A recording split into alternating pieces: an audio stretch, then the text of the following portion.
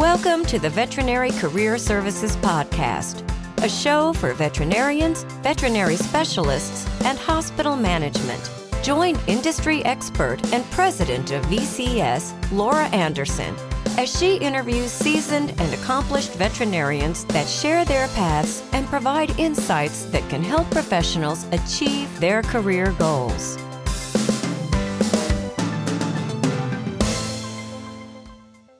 Today, I'm speaking with Dr. Kari Foss, who is an assistant professor of neurology and neurosurgery at the University of Illinois College of Veterinary Medicine. After earning her DVM from the University of Illinois College of Veterinary Medicine, she completed both a residency in veterinary neurology and neurosurgery and a master's program in veterinary clinical sciences at The Ohio State University. She has served on the ACVIM Neurology Specialty Exam Rating Committee and also chaired this committee. Presently, she is on the ACVIM Foreign Program Neurology Subcommittee. Dr. Foss's clinical interests include diagnostic imaging and the treatment of epilepsy and spinal cord injury. She also enjoys teaching veterinary students and finds it incredibly rewarding to see students progress in their knowledge and skill set over the course of their education. Dr. Foss, thank you so much for speaking with me today. Yes, thank you for having me. I do want to crack a little joke. I'm glad that you put the "the" in front of the Ohio State because some listeners might get a little upset if you didn't. Myself included, since I went there. Well, I'm excited. It's great to talk with specialists about their career paths and any lessons and insights they learned along the way. Looking over your career, as I thought about it, it's interesting because after you finished your residency, you went into private practice for 4 years before returning to academia. And it was at that point, were you considering both private practice and academia, or did you thought you wanted to go into private practice? When I was in my residency, I was the whole time, I'm going to finish my residency and I'm going to go into private practice.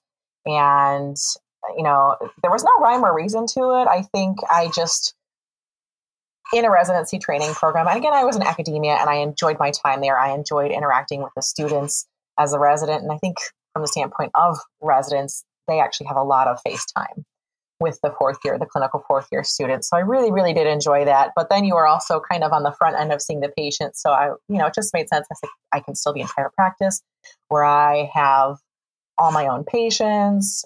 It's very fast paced. I'm going to see a lot of cases on a daily basis, some very interesting cases. And so that was kind of just the route I wanted to go down. And it just happened conveniently that the private practice was still in Ohio because I really loved Columbus, Ohio as well. I loved my time there. So I was excited to be able to stay there for a couple more years.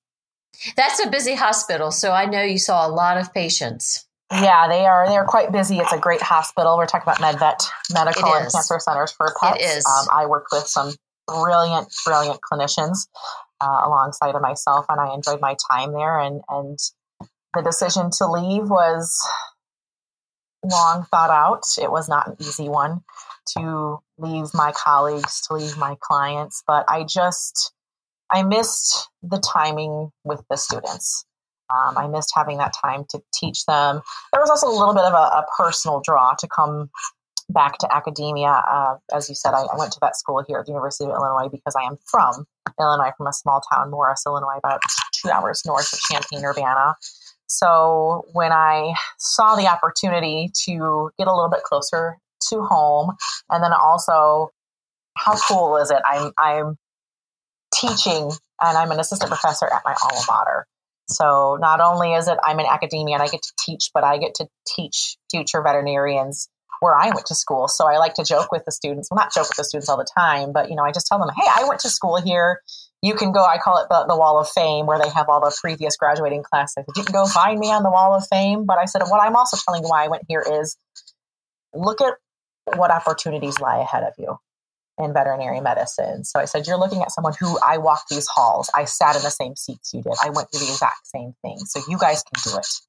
Right. So in private practice, what was it that you loved about private practice? I mean, there was a lot. I think the efficiency, the support staff that we had there had been there significantly longer than I had even been. So they kind of, once they figured out what I liked with my patients, it was just like this very well-oiled machine. So they could usually predict what I was going to want to do for that patient and get it going. And then, being faculty, I still get to see patients and clients, but again, usually in academia, the residents are the forefront of that. So, in private practice, I didn't have an in-between person. So they were also my patients. So I see the residents here bonding with the clients. Sometimes it makes me a little sad because I'm like, oh gosh, I remember that from my private practice days of having that really close bond with the clients, just that connection that you have. So I really, really loved that when I was in private practice. So how many surgeries would you do in a typical day in private practice? Oh gosh, they were busy. I wasn't doing a lot of surgery when I was in private practice because when I started, the neurology service was initially just a medical neurology service. They were trying to kind of figure out how to transition over to incorporating surgery into the neurology service, and if we had timing allowing. But even if we took in a surgical candidate and we transferred it to the surgery service, we probably saw 2 to 3 surgical cases a day. So busy, busy, busy. And how does that compare to academia? They kind of ebb and flow. I think with academia as well as, and it varies across institutions depending on what the setup is. Here at Illinois, we do share the on-call for the emergency surgeries with our surgery service. And the reason for that is that the surgical residents also have to have a certain amount of exposure to neurosurgery. And so that's why we kind of split 50-50. So their residents also get exposure to neurosurgery, but then our residents also have time to do that. That being said, we probably, even weeks that we're not on call, we have cases still coming in through our service that are as a scheduled appointment. Then we work them up and they have a surgical disease. And so we will take them to surgery. So we probably do 1 to 2 surgeries a week as well. Maybe more. Next week we're doing removing a brain tumor. So. Oh, wow. That's a big deal. Yeah. How many brain surgeries do you see a year? I'd say 3 to 4. We are hoping, we have an influx. This is my shameless plug right now, is our oncologist, Dr. Tim Fan, is doing a clinical trial, kind of a multi-institutional clinical trial on treatment of brain meningiomas in dogs. And so with Tim being here, Illinois is one of the designated institutions for this clinical trial. So I have a suspicion that our caseload might have an uptick with that ongoing. Interesting. Okay. So how many people will be scrubbed in on a surgery like that? Typically, it's myself and my colleague, the other neurologist, and then our 3rd-year resident will be scrubbed in as well. And then we do have our 4th-year clinical students involved also. And shifting from brain surgeries to spinal surgeries, more along the lines of when we have patients that, hit by a car, have some kind of trauma where they've got a vertebral fracture, so a broken spine. Those, a lot of times, what I really like about academia is the collaborative opportunities, in that, a lot of times in those cases, if we're trying to stabilize a spine, I can't recall the last time that we did not have a neurosurgeon and an orthopedic surgeon simultaneously scrubbed in. So tell me this, if you can just describe what your on-call responsibilities were at MedVet. I mean, obviously, I know it was shared. Probably, if you were just medicine, then probably, did you have on-call while you were there? Yeah, we took call because it was just so the ER clinicians could run cases by us if they had questions about management. If a dog comes in with seizures or various things about the best way to manage those cases to get them stabilized, or what we would like to do with them overnight while they were either going to transfer or to get them started on treatment and send the dog home. So we still, neuro is something that can be intimidating to a lot of folks. And so, I think we tend to get, even here in academia, we tend to be probably the services and specialties that tend to get quite a few phone calls, internally from our colleagues within the same hospital, but then externally from our referral partners as well. I see. So you're not really called into the hospital that often. Again, it kind of depends. I think a lot of it depends on the patient's level of stability. If we're really worried that a patient's going downhill fast and it needs a workup right away, then we will come in and get that workup done. If it seems pretty stable, it comes in and it's had a couple seizures, but the dog's otherwise doing stable, then they probably can just manage it overnight. Or from our perspective is if, the clinician's having a hard time trying to figure out where the problem is. So from our perspective as neurologists, when we're talking about the patients, what we like to do is localize the lesion, what we call the neurolocalization. And so that's a big part. That's the first thing we do our exam. And then we go, okay, where do we localize the patient? Because then combining where the patient's exam shows where the problem is, along with their sigmoid and history and kind of what's been going on, that helps us come up with their differential. So, I'm going to defer back to academia. We've got young interns that have just finished veterinary school. So if they're kind of struggling with where to localize the patient, then we can come in. And the purpose of that is so we can kind of get our own eyes on it and get a better idea. But then we can also teach the intern and show them what to do. So that way they can kind of better grasp. So then the next case they have, they feel a little bit more confident in performing their exam. I see. And this question seems obvious, but I'm going to ask it anyway. What are your primary responsibilities as an assistant professor? So on the clinical floor, it is obviously to oversee and run the clinical floor, making sure things go smoothly. Obviously, patient care is number one priority when we're seeing patients and covering clinics. And then it's also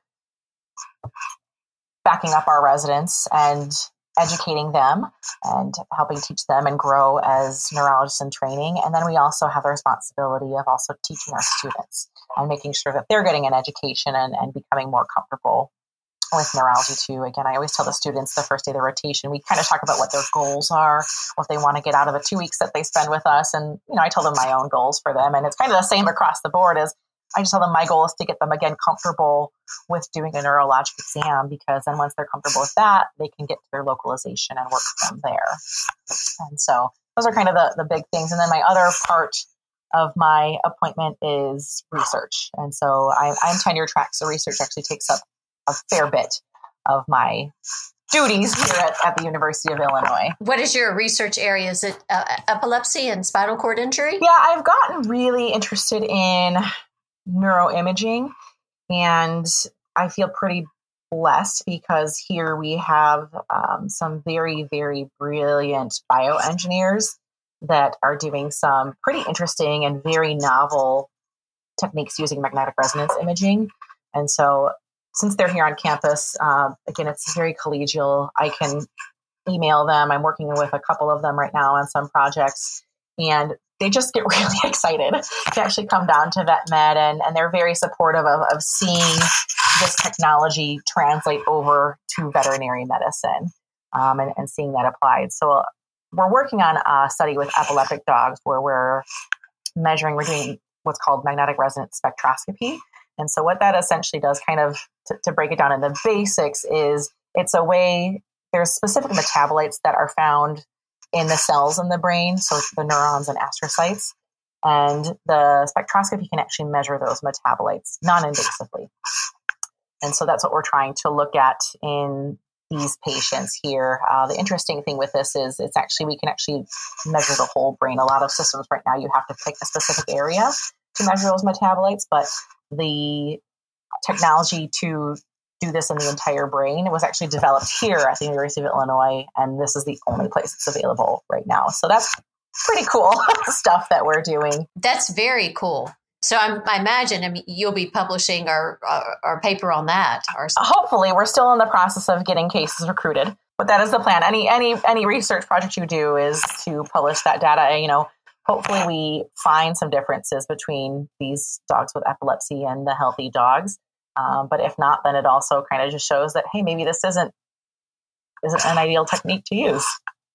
I think it'll show something. How many do you need in the study? How many patients? We're right now just currently working on a pilot study. So a pilot study is just a very kind of small, just again, to just get some data and see if the study is going to work. And so we have done imaging in 5 healthy dogs, and we need 5 dogs with epilepsy. We've actually worked up 2 epileptic dogs right now, so we only need 3 more. And then if that shows something, then obviously I would love to expand to a bigger population with any kind of study. Having more cases is always better to be a little bit more confident in your findings. And so what would you say, 40% of your time is not spent on research right now? About 50. My appointment's technically 60% scholarly activity, 40% clinics, but there's when you're off clinics, I'm teaching still and doing some serving on committees and things like that. So I'd probably say like 45, 50%. Okay. Significant. Yeah. So I guess one question I want to ask is, you've obviously worked with residents at the college or some of the residency programs. Do you have any advice for residents that are going to be taking 2 boards next year? Any thoughts on that you could share? Well, I will say that I know this year was really difficult for a lot of them. Unfortunately, their board exams were canceled due to COVID-19. So they did get pushed back a year. And so I feel for the residents out there that did not get the opportunity to sit their boards and now have to wait another year. But I don't want the year pushback to break you. And I know you're frustrated right now, but I think we're going to get the ball rolling. And I would just say, take what you learn. We hope the exam, what we're trying to do is gear it that it becomes applicable to a clinically competent neurologist. And so, historically the exam's been known to be a bit of a beast. I can attest, I sat through it. And it is hard. I can't lay into too much of it it's been a while, but since I was on as being part of the rating committee, I actually got to see the exam. So I can't obviously make too many comments. Granted, that was a year ago. I haven't seen this year's, but. Okay. Well, thank you. Because I know after speaking with a lot of residents, they're concerned about that. And as they should be. It's a big change. So, yeah. And I think I can speak for myself personally when sitting boards is, I think it's hard to figure out what to focus on. Because going through your entire life in your education and through undergrad and even veterinary school to some degree, you kind of always had some idea of what to study. And when you get ready to study for your boards, you're like, oh my God, I pretty much need to know everything there is about veterinary neurology. And so I think it can be, for me, it was very overwhelming because I'm like, I just don't even have a direction to go in at this point in time. Like, what do I look at? What do I focus on? What is going to be the best thing? It's like, I don't have time to read every single thing. I would say, I think the guidelines are pretty self-explanatory. I know, my mentors told me, obviously focusing on there's research papers and articles that have come out, and I believe that the past 5 years. I know the residents sitting next year, I will tell you that they are not going to pull any new literature for the test next year. Usually it goes up until like November of the year before. So if they were to rewrite the test this year, they would take literature up to November of 2020. They're only going through November of 2019. So first of all, no new literature is what I've told. If that's wrong, do not yell at me, but that's what I was told. But, kind of looking at that, and then also those big groundbreaking papers. So there could be things that are a little bit older from like the 1980s, 90s, or past, some of the big groundbreaking things. And so, and I tried to just, again, it's a lot. I tried to just read, at least if you run out of time, at least read through the abstracts, because you're going to get a good breadth of potentially what could, the bulk of what that paper is about through those abstracts. Okay. That's terrific. I'm sure there are a lot of residents that are going to appreciate that insight and advice. So when I was introducing you to the podcast, and then after you describing your transition from private practice to academia, it seems that the most rewarding aspect of your career is the teaching. Yeah, I wasn't sure how that would go over, but I've grown to, I think the difference too with anybody in, even in private practice, there are private practices that have training programs as well. So they have interns and residents. And so I think the unique thing with veterinarians across the board, even in our referral partners, they might have junior colleagues coming on that also still need some training and teaching, is we're not inherently trained to be educators per se. I did not go to school for teaching. I went to school to become a veterinarian, and then I did my postgraduate training to become, a very clinically competent veterinary neurologist. And so nowhere in there was any kind of formal teaching training, like training and education. So I think you just kind of have to learn what works. I take feedback from the students, to try to incorporate what they liked, what they didn't like, how can we change things. And that's from my lectures in the classroom to, 130 veterinary students down to the clinical floor about the clinical rotation. Some of them said, oh, I really liked the rounds in the morning, the topic rounds, but maybe we could try to do them in the afternoon because that seems a little bit easier for the workflow and things like that. So my colleague and I we take their feedback very seriously because they pay a good amount of money to get their education here. And so we do take their feedback and try to incorporate what they say to improve their learning experience. And even the same thing with my residents. I had just had two third years finish in July, and then I'll have another third year who you've met, and it's quite lovely, finishing in January. And we try to sit down with them and talk about with regard to because they have rounds and teaching again to prepare them for the board exam, and get feedback from them on not only the residency when they leave in general, but feedback on rounds. Hey, what did you like about this? I know, one of my residents said she was really nervous about the neuropath section on the board exam. And so, I sat with her about, well, what do you think? What would you like to see as far as rounds here, or what we can do to make you feel a little bit more confident about that? So I was actually frantically, when we were chatting with them, writing down notes to incorporate. And so I think, and then they feel heard, right? They feel like they're having a say also to help kind of guide their future.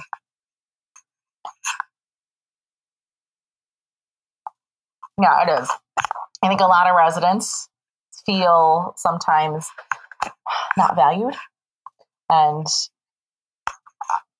that makes me very sad when they don't feel valued. So that's where, from my own personal experiences in training, and then personal experiences with me training residents, is I, over the course of time, have learned, to listen, but not only I feel like I have always listened, but then letting them know, hey, I am listening to you. And it's not just going in one ear and out the other, but not only did I listen to you, but I heard you, because I'm taking what you told me and trying to change things.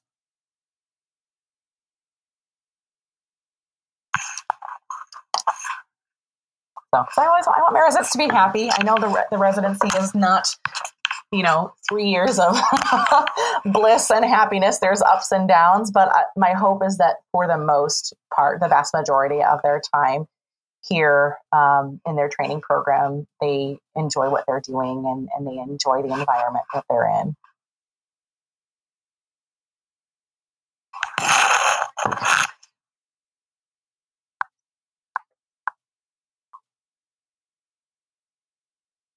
That's a good question. I think for me at first, it was even just the transition from private practice back to academia, and that it does move at a slower pace. And that's not a bad thing necessarily, but we have to take these times to teach as well. We are a hospital, but we're also a teaching hospital. And so we have to make sure that we talk about the case with the student and that we talk about the case with the resident. And, when I was in private practice, I did not have anesthesia also having to schedule in a horse or a cow, so, things do go. And then again, anesthesia also has students that they're teaching. So, it is a little bit slower of a process. So that was kind of a thing that I'm like, why can't we do 5 MRs in a day? I don't understand this. So trying to transition from that. And I think getting my bearings back into teaching again, like in private practice, the MR would pop up or the case would come in and I'd be like, or it would just even come back walking. I'd be like, oh, it's a neck. And I sometimes catch myself blurting out before I let like the resident or the student think about it. And I have one resident one of my first year residents has learned that she runs away from me when we're doing an MRI. She's like, I want to think, which is great. This is what she should be doing, is because she's like, I don't want to talk about it right now. I want to go back. She like goes to a different room and we'll sit down and look at the MRI and then come find me. But yeah, she's like, I don't want to know. So she just takes off. That's but great. Right, like I just it's just like a brain lapse. But I think it's, again, I just get so excited. I'm like, whoa, look at that. And she's like, no.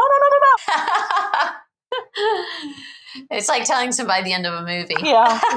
I think the other That's kind great. of where it was a bit where I had to kind of work a little bit harder is to get back in that. I honestly never saw myself as a clinician, scientist, or researcher. I think, again, I will say all veterinarians are to some extent a clinician scientist, but I never saw myself doing research or writing papers. And so kind of getting that thought process underway. And again, coming in neuro here at Illinois didn't exist from about 2002 until about 2012. And so my colleague, Dr. Devin Haig, came back and literally rebuilt the neuro service from the ground up. And so from that standpoint, her focus, and she is clinical track. So again, it kind of flip-flops. Most of her responsibility is on the clinic floor. But from 2012 to 2016, before I started, that's what she was focused on, is just building that service, building the caseload, getting the word out that, hey, U of I has a neurology service again. And then she started with a specialty intern in 2015, who then stayed as our resident in 2016. And so that was her focus. And that's what she should have been doing. So then I came in and started from ground zero with building the research program. So, there wasn't anyone here. She had done a little bit, but there wasn't anyone here already that I was coming into a program with an established research. So I had to also work on building that.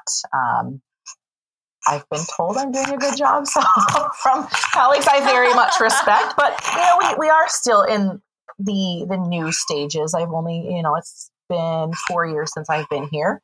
And now that it's like year 3, 4, I just keep spewing off these studies that I'm doing. And my husband's like, what? How many do you have going on? He's also a veterinarian, so. So you've surprised yourself then. Yeah. I just was like, okay, I can do this. I can do this. Okay. So your husband's, is he a general practitioner or a specialist? He is a general practitioner, general mixed practice. But now that we are back here, he spends most of his time with the large animal medicine service.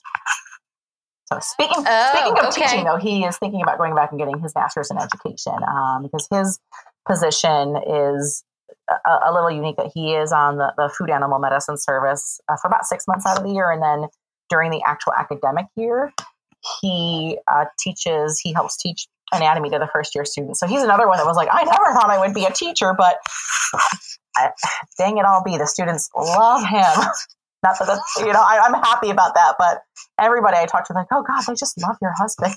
Oh, that's great. And I think from his perspective and theirs, before we came here, when we were out in Ohio, and even when I was in my residency, he was out in mixed animal practice. So he was literally in the trenches.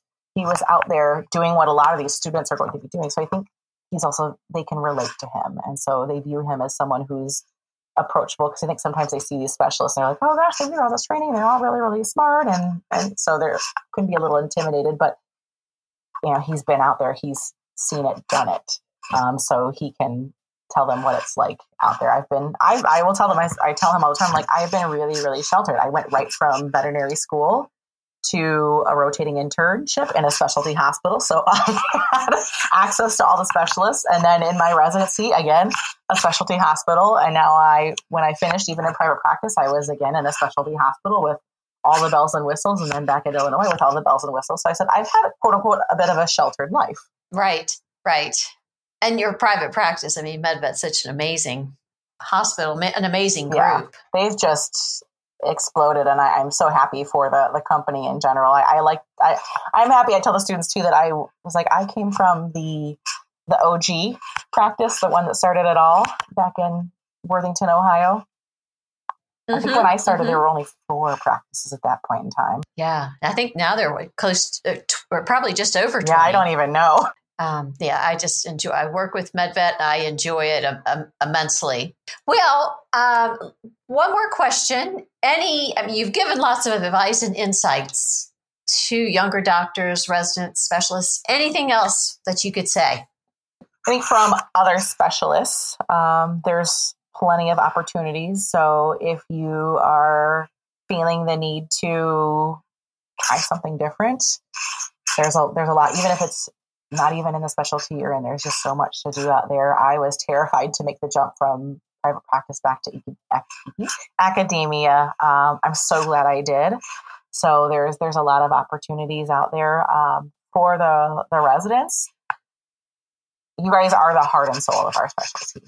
And we are excited to see more and more. Neurology as a specialty has just boomed in general. You know, it's gone from a small group to just growing exponentially. And so we're all really excited to have you guys join our college and just take a deep breath. Again, I know this year has been frustrating for a lot of us, in particular our residents, that we're working really hard and prepping for this exam, and then we're not able to take it. But, you know, we want you guys to feel supported by your mentors and by the college in general. So please reach out if there's any questions. And then I'd say for even my referral partners, you know, we're always here to answer questions and help guide you. And I think that the referral partners are such an integral role to the patient care because they're the most familiar with the patient. We actually will treat them, and sometimes they a lot of times follow up with us, but then they will follow up with their family veterinarian as well, and we communicate back and forth. So I also could not do what I do without kind of all 3 groups, without the other specialists, without my residents, but then also without the referral partners that we have. So thank you. And it sounds like you're exactly where you're supposed to be. I mean, you sound really happy and fulfilled and excited and passionate about what you're doing. Yeah, I think I found, like you said, I think what I was meant to be doing with my career. Well, thank you. I'm thrilled to talk with you, and you've been generous and gracious with your time and your advice. So I know lots of neurologists and other specialists are going to enjoy listening to it. Well, thank you for having me. It was fun.